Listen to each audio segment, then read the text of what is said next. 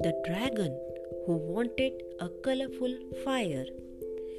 Dub Dub was a little dragon.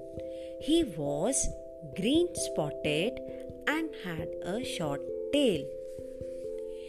Mummy and Daddy were big. They had their own fires. Dub Dub had a small fire. But Dub Dub wanted a different kind of fire.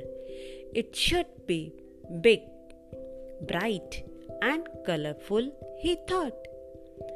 Dub Dub wished for a big, colorful fire, like the colors on the feathers of a kingfisher, like the colors of flowers in spring, and like the colors in the ocean.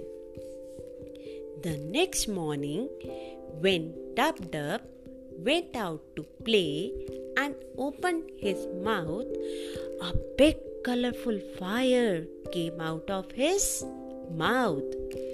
Dub Dub's fire was so big that it burned all the flowers in the garden. All the animals ran away in fear. Dub Dub was so sad. He had burned all the flowers. Oh no! Dub Dub wished for his old fire again. A big and colorful fire was too much for him.